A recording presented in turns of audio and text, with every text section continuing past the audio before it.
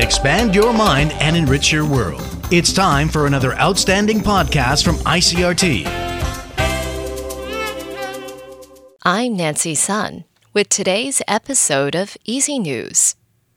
The Tai-Ex opened down 24 points this morning from yesterday's close at 16,416 on turnover of 3.5 billion NT. The market tumbled 200 points on Wednesday as the bellwether electronics sector led the losses after the Biden administration cut off shipments of chips designed by Nvidia and other American semiconductor designers to China.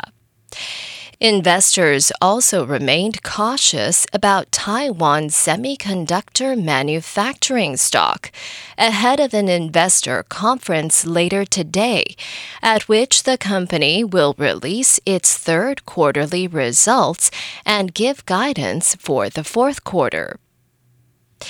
Visiting Belgian parliamentarians Els Van Hoof is expressing concern over China's increasing military sorties near Taiwan.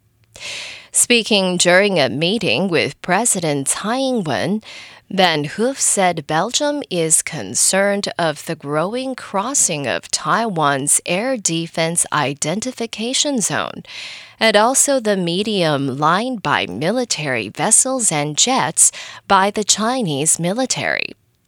According to Van Hoof, who chairs the Belgian Chamber of Representatives Foreign Affairs Committee, the importance of this week's parliamentarian visit cannot be underestimated, as it shows that Taiwan is not standing alone against these threats.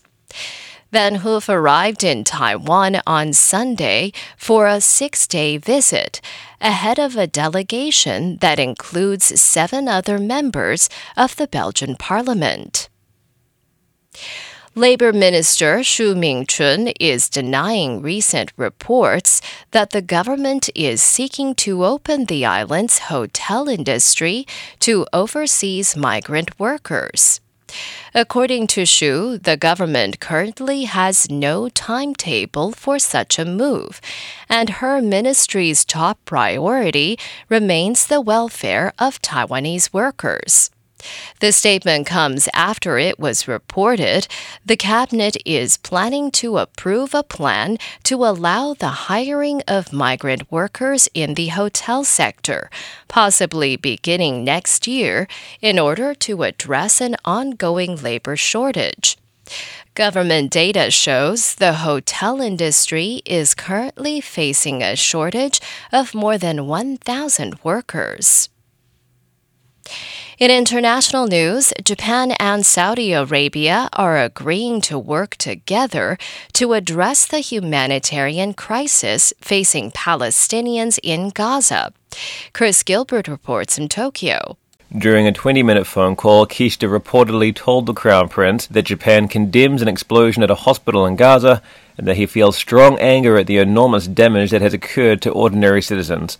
The Saudi leader replied that his country will seek to enhance collaboration with the 6 member states of the Gulf Cooperation Council and strengthening humanitarian assistance to Gaza.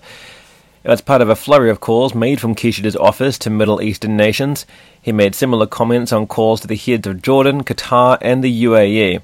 On Wednesday, Japan's Foreign Minister Yoko Kamikawa spoke with her Iranian counterpart, the two stressing the importance of working together to improve the humanitarian disaster occurring in Palestine.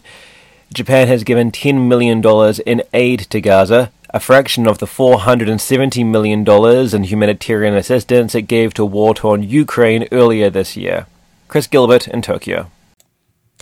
Liberia's presidential election appears headed for a runoff, with the top candidates neck and neck and the votes nearly fully counted. President George Weah, who is seeking a second term, had 44% of the votes Wednesday, with his main challenger, Joseph Boakai, at 43%, according to the National Elections Commission. A candidate needs more than 50% of the vote to win. Once the votes from this round are finalized, the runoff will take place within 15 days. The October 10th election is the tightest in nearly 2 decades since the end of the West African country's civil war that killed some 250,000 people.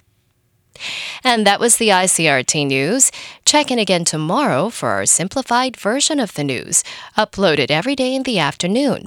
Enjoy the rest of your day. I'm Nancy Sun.